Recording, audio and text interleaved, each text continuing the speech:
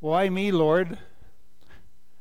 What have I ever done to deserve even one of the pleasures I've known? Do you ever ask yourself that?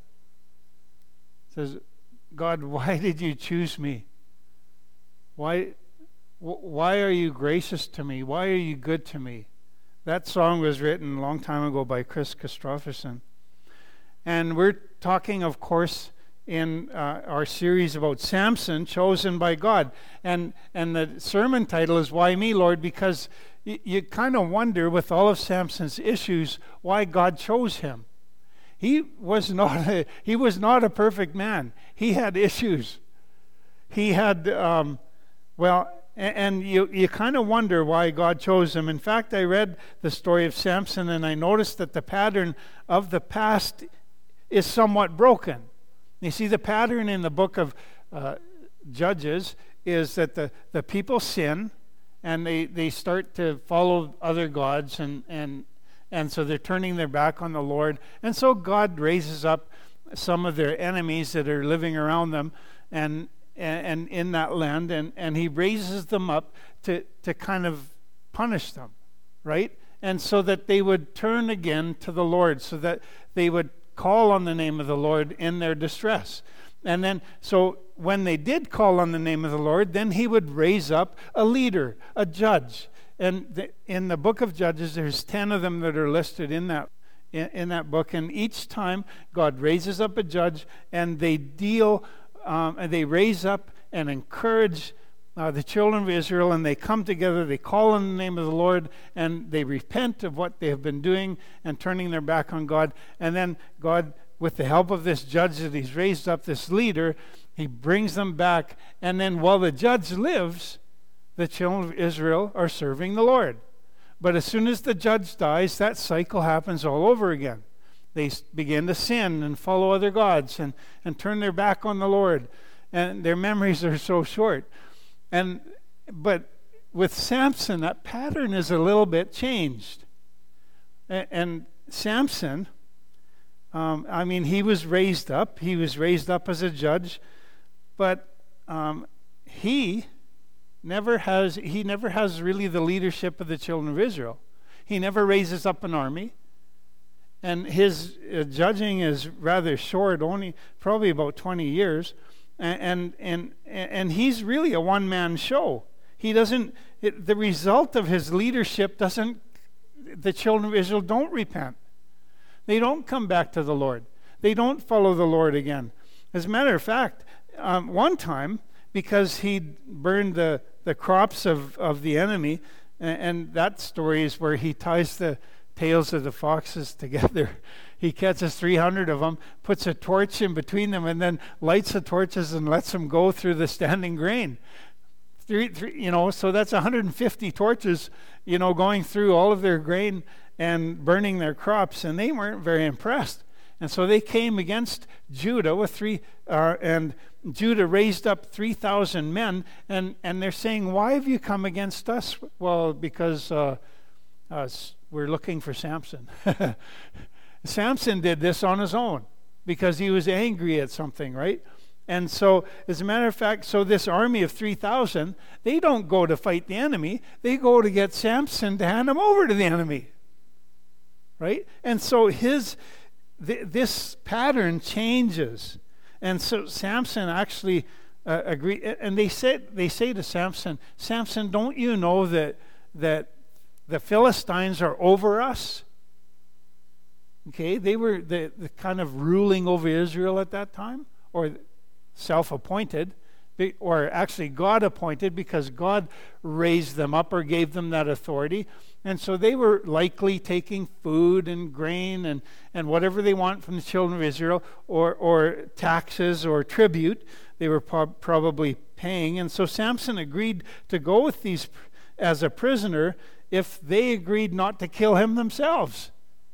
And so apparently Samson wasn't very popular even amongst his own people. All of this is to say that Samson never did lead an army against the enemy. There's no evidence that any of the children of Israel repented or called on the name of the Lord because of Samson's position as a judge. So again, why was Samson imperfect and ineffective as a leader, really? Why is he chosen in the first place? And I want to read from 1 Corinthians 1, 27 to 29. But God has chosen the foolish things of the world to put to shame the wise. And God has chosen the weak things of the world to put to shame things that are mighty, and the base things of the world, and the things which are despised God has chosen. And the things which are not, to bring to nothing the things that are, that no flesh should glory in his presence. So it would seem like pretty foolish to us that God would raise up a man like Samson who's a one-man show. He wants to do it all himself. But here's the thing, and this is from Jared Wilson. God uses flawed people to share hope to a flawed world. Don't you love that? God uses flawed people, that's like you and me, we're flawed, to share hope to a flawed world. Throughout Scripture, we see God using imperfect people for the sake of his mission. He didn't call the popular, rich, or successful to further his ministry, but rather the poor, broken, and faithful. In this light, perhaps we'll see why God has chosen Samson. So I want to read from chapter 14. My outline is as follows. 3 things. Samson the flippant. How do you like that word? Separation, failure, and sovereign fulfillment. So those 3 things we're going to talk about. So starting at verse 1 in chapter 14. And so last Sunday we talked about how the birth of Samson was announced to a woman that was barren. She is unnamed, but she's the wife of Manoah. And it's an amazing announcement. And so it was the angel of the Lord that announced this, which is the pre-incarnate Christ. Verse 14, and Samson's grown up. We enter the story when he's probably 15 years or 16 years into his life. And so verse 1, now Samson went down to Timnah and saw a woman in Timnah of the daughters of the Philistines. And so he went up and told his father and mother, saying, I have seen a woman in Timnah of the daughters of the Philistines. Now therefore get her for me as a wife. Get her, I want that. Then his father and mother said to him, is there no woman among the daughters of your brethren or among all my people that you must go and get a wife from the uncircumcised Philistines? They weren't very impressed. And Samson said to his father, get her for me, for she pleases me well. But his father and mother did not know that it was of the Lord, that he was seeking an occasion to move against the Philistines, for at that time the Philistines had dominion over Israel. So Samson went down to Timnah with his father and mother and came to the vineyards of Timnah. Now to his surprise a young lion came roaring against him. And the Spirit of the Lord came mightily upon him, and he tore the lion apart as one would have torn apart a young goat, though he had nothing in his hand. But he did not tell his father or his mother what he had done. When he went down and talked with the woman, and she pleased Samson well. After some time, when he returned to get her, he returned aside to see the carcass of the lion, and behold, a swarm of bees and honey were in the carcass of the lion. He took some of it into his hand and went along eating. And when he came to his father and mother, he gave them some, and they also ate. But he did not tell them where he had taken it from. And so his father went down to the woman, and Samson gave a great feast there for young men. That's what they used to do. And it happened when they saw him that they brought 30 companions with them. That's as far as we're going to go. You'll have to read yourself the rest of the chapter. Actually read the whole story of Samson. It's so terribly interesting. So Samson the flippant. And that's a strange word again. and it's in my outline, and it's defined as Merriam-Webster says, lacking proper respect or seriousness. Just taking everything lightly, right? At dictionary.com says frivolously disrespectful, shallow, or lacking in seriousness, characterized by levity. Again, the whole idea of just going along, and there's nothing, not taking nothing too seriously. And so the Bible doesn't tell us how old Samson was when he died. I'm going to skip right to the end of his life here. But we know that doesn't mean the message is over. By the way, I've been looking at my messages, and 2 Sundays ago it was an hour. Last Sunday it was 50 minutes. I thought it was way less than that. And so I don't know. I'll keep going till I'm done. Maybe it'll be 40 minutes. Maybe this is a pattern. Okay. And we know that, so the Bible says that Samson judged Israel for 20 years. Okay, now let's figure this out. We know that in that period, a man was considered eligible for serving as a soldier at the age of 20.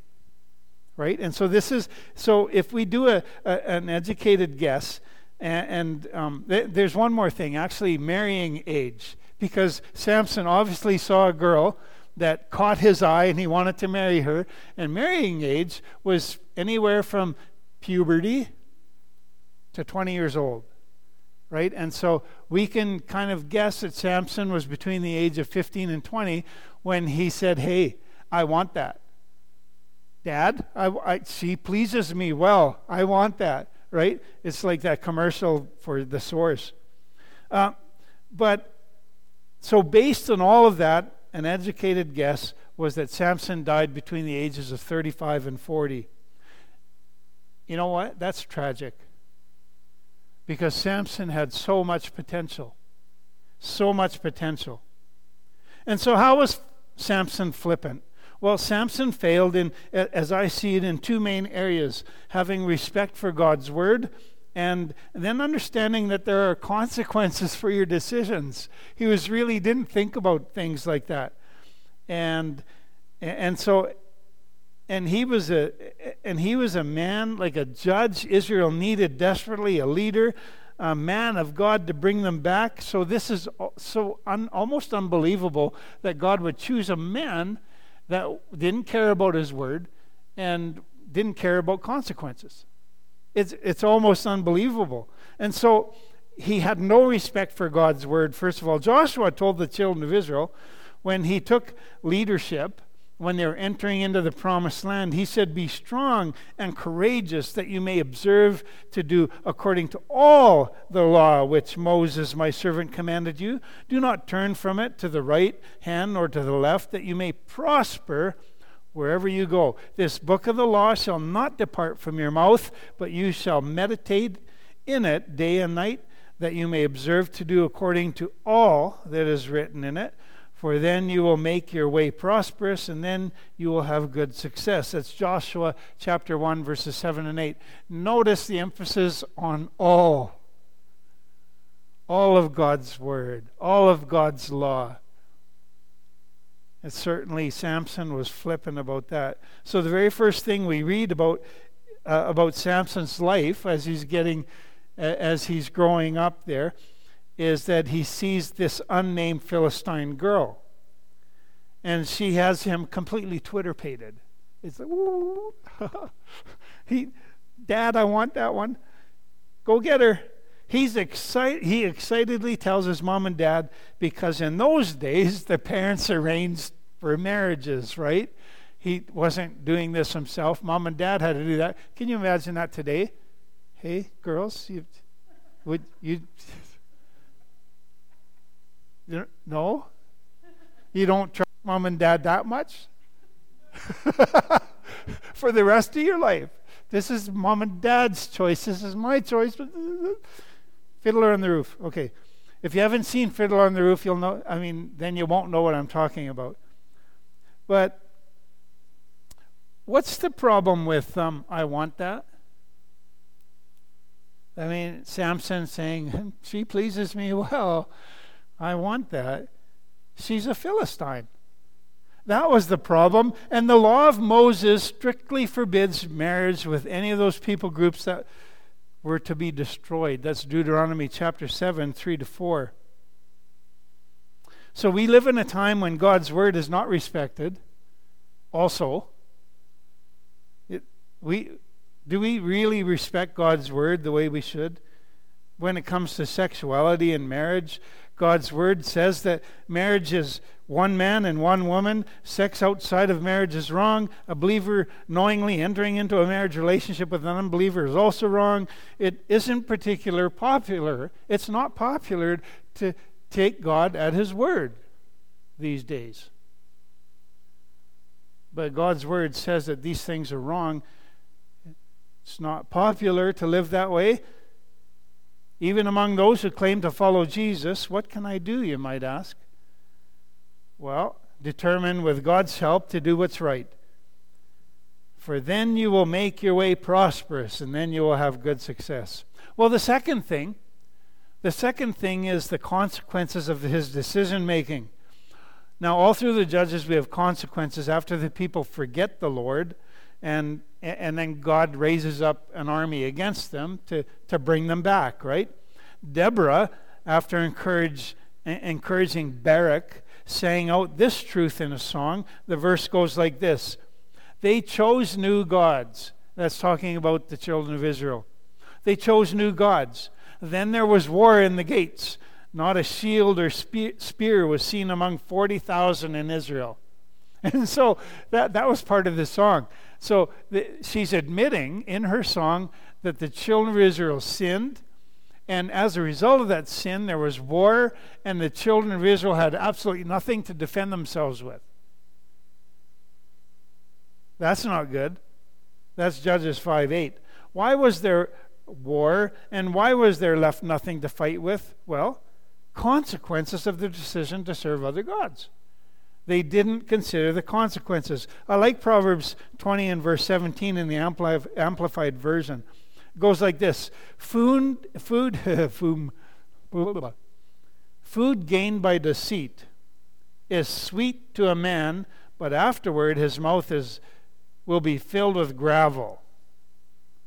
Just like sin may be sweet at first, but later its consequences bring despair. That's the word of the Lord. It might seem like it's a good idea for the children of Israel. They thought, well, look at the other nations. They have all of these other interesting gods, and we have a God we can't even see. And we can't even make an image to him. Let's do what the other communities are doing. Let's do what they're doing. Not a good idea. It might seem like a good idea at first, but then it's going to be bitter. You're going to pay for it. Samson never thought about consequences of his actions. He made a wager. So this party that he threw, he made a wager there with 30 attendants of his. I would say that this was his engagement party. I think it's kind of like they were playing.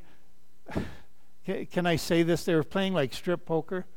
It's kind of like that because the bet was 30 pieces of clothing, right? And so if Samson lost the bet, then he would have to find 30 pieces of clothing to give to the 30 attendants. But if the 30 attendants couldn't guess his riddle, then they would have to give him their clothes. So that's kind of what I think it was like. Anyway, then when he lost, and that's because he actually told the answer to his wife-to-be, and she was a Philistine. And so she was a Philistine first, apparently, and not her bride-to-be first. She was a Philistine first, and so she told the answer. And so before the allotted time was up, well, the riddle was guessed. Well, it wasn't guessed, it was told, and Samson lost the bet. And so the consequences of him doing all of this was that he had to go out, and his anger, he went out to Ashkelon, and he went out and killed 30 guys and stole their clothes. Right? So he went out and killed 30 guys, brought their clothes back and gave it to the 30, but he lost his wife-to-be. She was given to his best man. What? So he never really considered the consequences, right? Those were the consequences. Anyway, let's go to the next thing, is separation failure. Paul said in 2 Corinthians 6:17, "Come out from among unbelievers and separate yourselves from them, says the Lord. Don't touch their filthy things, and I will welcome you." Paul is not saying anything new. God continually told his people to separate themselves from those who would influence them in a negative way. And so I've already talked about the command not to intermarry with the nations around them, but Samson had another more direct command to be separate. He was a Nazirite, and as a Nazirite there were 3 things that the angel of the Lord told him that he had to pay attention to. The 3 things were he was to abstain from alcohol, no strong drink, nothing at all, right? So abstain from alcohol, don't touch a dead body, right? And then you needed to let your hair grow. And so those 3 things that are mentioned that he had to pay attention to. But again, because of Samson's flippant attitude, he took all 3 of these things way too lightly, and eventually it led to his death.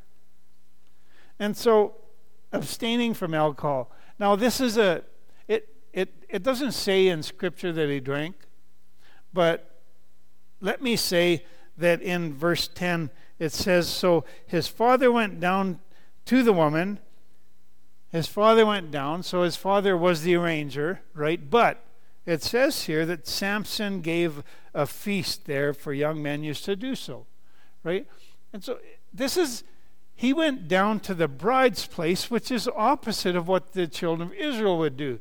The children of Israel, it would be at the groom's place, not at the bride's place, right? And so he was going into their culture and doing what they would do. And what they would do is party and have alcohol, and it lasted 7 days. I mean, it was a party. It was like an engagement party, and then the wedding would happen. Actually, the wedding would happen immediately after. It was the wedding. They were celebrating that the wedding was going to be taking place, but at the end of it all, Samson lost his bride, so can you? Samson gave this feast, and I'm sure it wasn't a dry bar.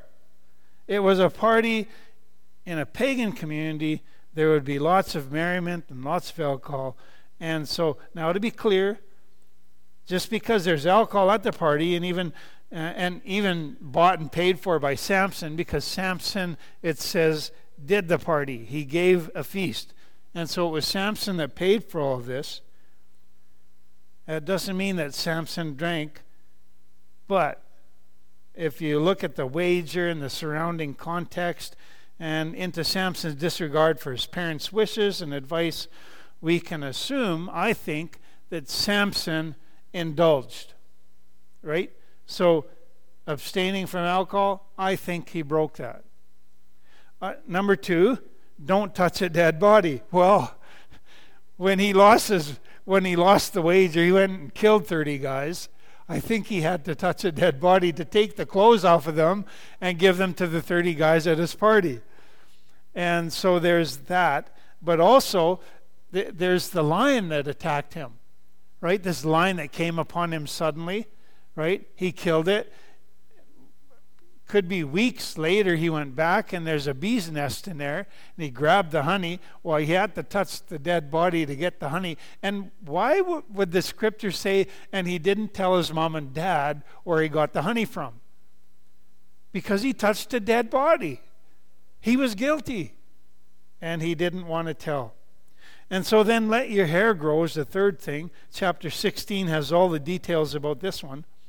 We'll look at that next Sunday as our final message about Samson.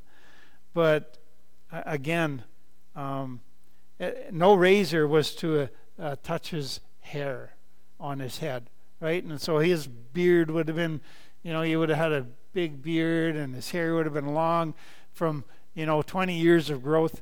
And so Delilah, She turns out to be a spy for the Philistine military, and she digs out the secret.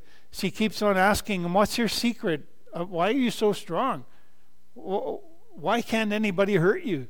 And so he eventually tells her, and so I don't get this. Maybe he'd been drinking too, because he fell asleep on her lap, and he didn't hear anybody sneaking in to cut his hair off. And they cut his hair, and then she says, wake up, Samson, wake up. And so they cut all of his hair off. And he didn't wake up until she yelled, Samson, Samson, the enemy is upon you. And then he woke up. So again, that's just me filling in the blank, filling in between the lines. I think he was maybe had a little too much to drink. But what was the real issue here? What was the cause of Samson's failure? We could say that he had moral issues, which is true. He had a problem for sure with lust. I mean, oh, she pleases me. And so just before he met Delilah, he'd gone into a harlot, right? And the Bible talks about that. And so he did have some issues. There's no doubt about that. He certainly didn't take God's word seriously. With his flippant attitude, he didn't consider consequences of his actions. But ultimately, I think there's even more to it than that. If we consider the Nazirite vow, Samson was to live a life different from anybody else. He was to live a life that was separated. This would be in contrast to the rest of the children of Israel, and even a bigger contrast to the Philistines. He was to live a life of separation from the culture around him. Now, we're called, as believers, to live a life of separation, aren't we? Not separation. Now, listen carefully, because he was not only to be separated from certain things, right? He was to be separated from alcohol. He was to be separated from, certain things he was to be separated from, right? But he was to be separated unto the Lord. There's those two things. And those two things need to work together.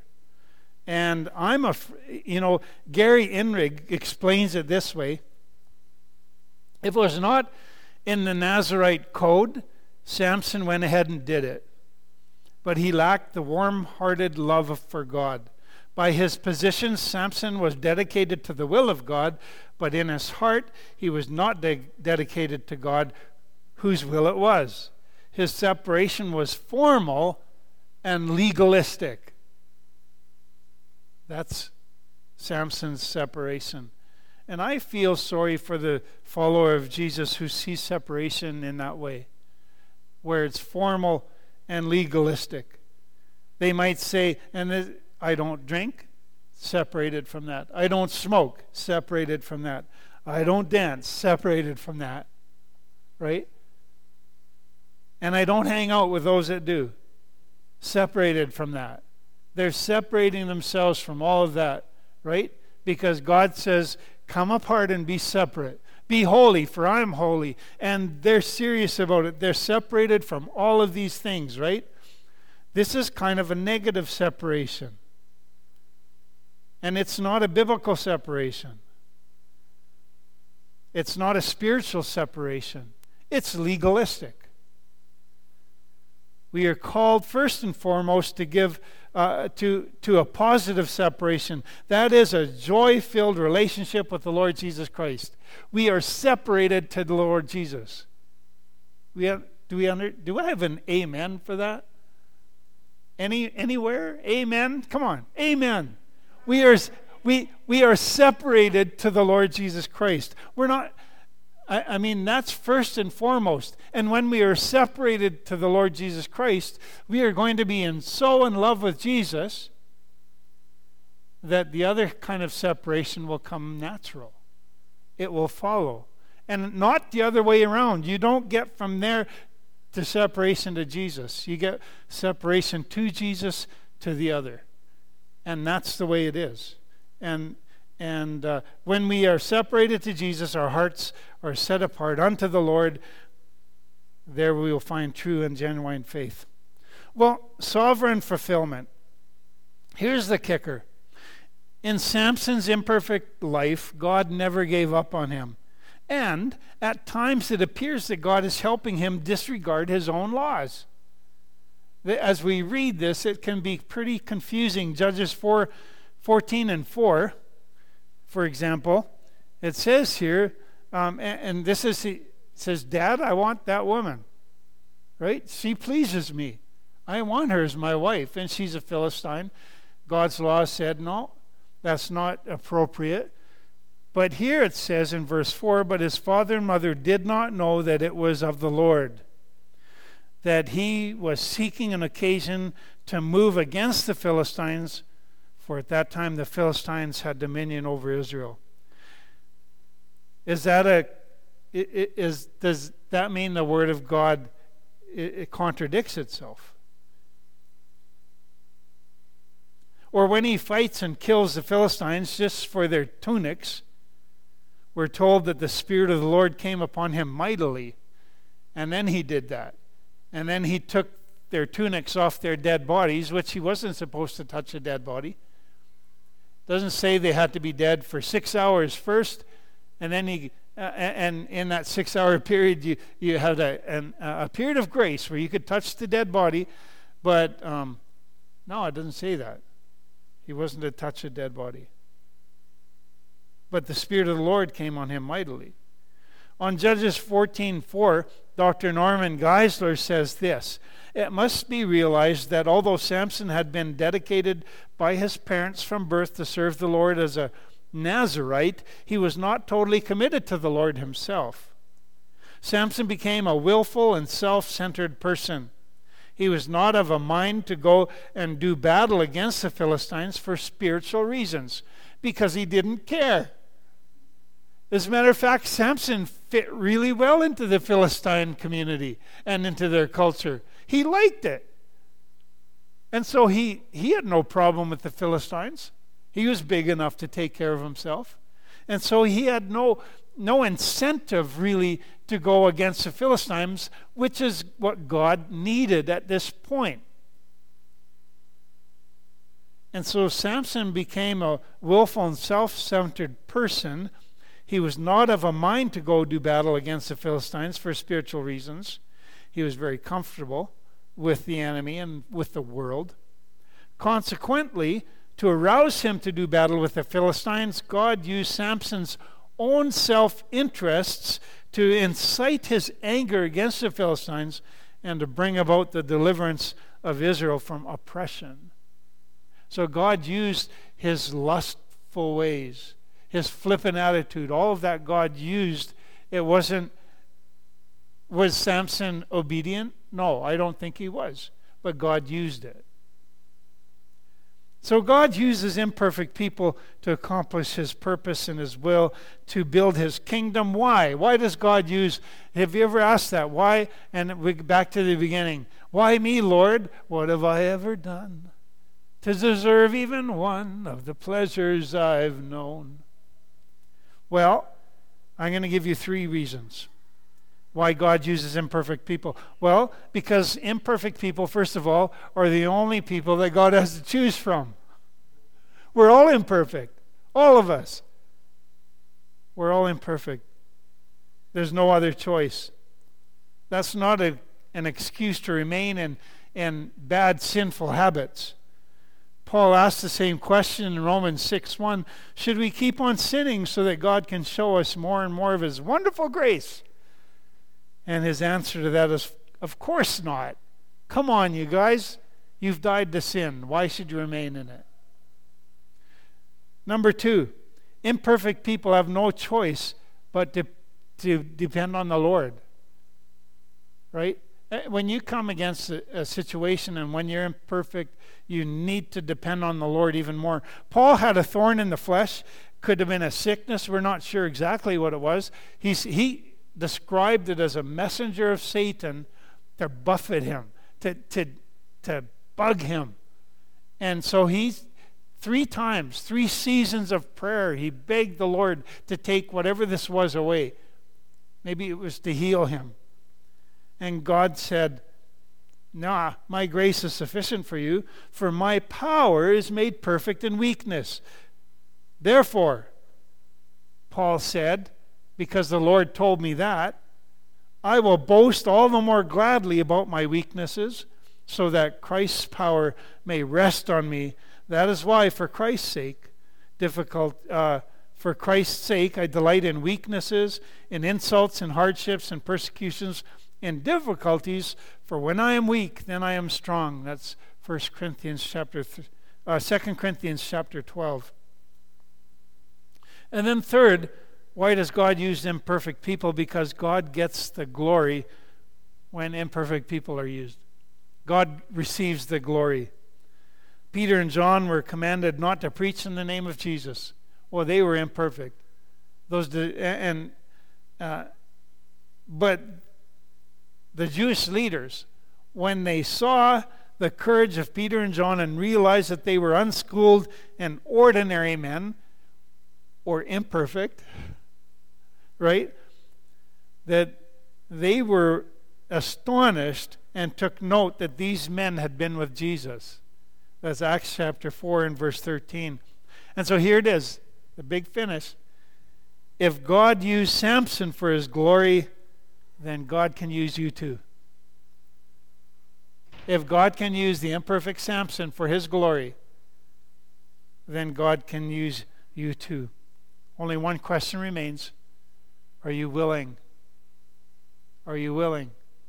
Heavenly Father, we thank you for your word. We thank you for the life of Samson, and that in kind of a backwards way, it is an encouragement to us, because you do use imperfect people for your honor and for your glory to write your story. You use us. And Father, I pray that by the power of your Holy Spirit, that you would do something in our hearts to say, yes, Lord, even though I'm imperfect, I will be used by you. My heart is with you. And so help us in that way, we pray in Jesus' name. Amen. May the Lord walk beside you to comfort you. May the Lord walk above you to watch over you. May the Lord walk behind you to keep you safe. And may the Lord walk before you to show you the way. God bless you. We are dismissed. Go in peace.